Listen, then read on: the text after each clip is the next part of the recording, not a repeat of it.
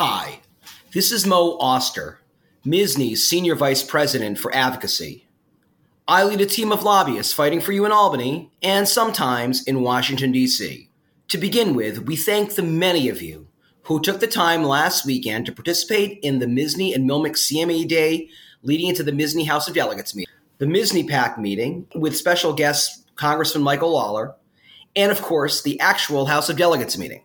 Spirited debates were held by the delegates during the House of Delegates on a number of important policy issues to give direction to the MSSNY staff on which issues to focus our advocacy efforts, such as ensuring patients can receive needed reproductive health care services without the threat of prosecution or other legal action, addressing the pervasive hassles for pre-authorization and payment that health insurers impose on physicians seeking to provide needed patient care, and ensuring that our public health insurance programs, which for many physicians practicing in underserved areas of the state is a major portion of their patient population, provide fair payment for the essential patient care services they provide. Please look to the MSSNY website for a summary of each of the policies adopted or reaffirmed from each of the reference committees.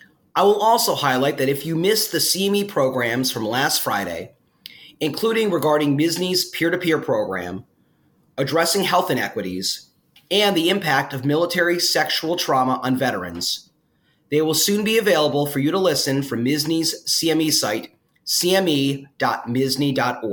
I would also highlight that from our cme.mssny.org site, you can also find the 3 hours of coursework you will need to meet your New York State Pain Management CME requirement, which is due this July 1st, just 2 months away. We strongly encourage you to check out these 3 one-hour programs if you have not yet completed your coursework. Several hundred physicians have participated in these programs, but there are over 80,000 licensed and registered physicians in New York, and the program is a free benefit to MSSNY member physicians. Also, on the subject of CME, please put on your calendars Wednesday, May 17th at 7:30 a.m. for the next MSSNY Medical Matters 1-hour CME program, The Lasting Mental Health Impacts of COVID on Children and Adolescents, with our faculty, Dr. Linda Chokverty. The big news of the week is, of course, the New York State budget. With the state being nearly a month late in passing the budget and the current extender expiring at midnight tonight, Friday, April 27th, Governor Hochul announced Thursday night that she and the legislature had reached a conceptual agreement on a $229 billion state spending package, though neither the Assembly Speaker nor the Senate Majority Leader appeared with her in the press conference. What this practically means is that the broad contours of the state budget and the generally thorny policy issues that have held up the budget being passed have been resolved. However, as we've talked about before, there are tens of thousands of discrete policy issues and funding items within the state budget, and there are still debates and policy to be drafted among the staffs over the specific language that will govern these policies are sort of below the radar screen. Many of the broad items in the conceptual agreement were announced by the governor and her top staff last night, such as significant new investments in our mental health care system infrastructure and new Medicaid investments for hospitals, nursing homes, and importantly, in primary and preventive care. Also announced was a $1 per pack increase in the cigarette tax, which MSSNY had strongly supported.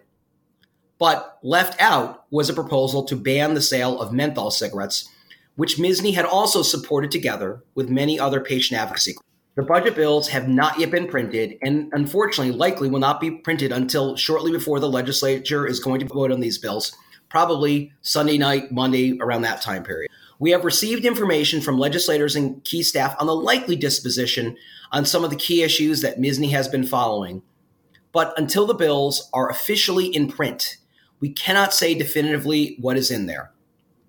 There's an expression in the state capitol that nothing is final until everything is final. That being said, we have heard from several key legislators that the final budget will not contain the objectionable scope of practice expansions for physician assistants and pharmacists that MSSNY together with many specialty societies had strongly advocated against. We've also heard that it will likely protect the important prescriber prevails protections for Medicaid prescriptions, thereby preventing new burdensome proposed prior authorization requirements for these prescriptions as Medicaid moves back to a single formulary instead of several different formularies by various managed care companies.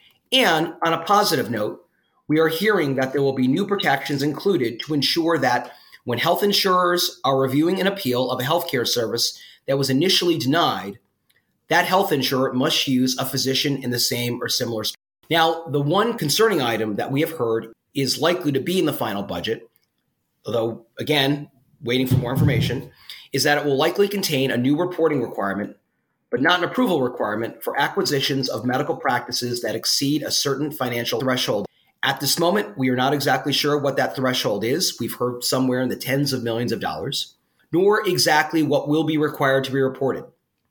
The devil is, of course, again, let me say it again, that nothing is final until everything is final. Later next week or early in the week, we hope to have a detailed report back to you on the key healthcare items agreed to or rejected in the state budget.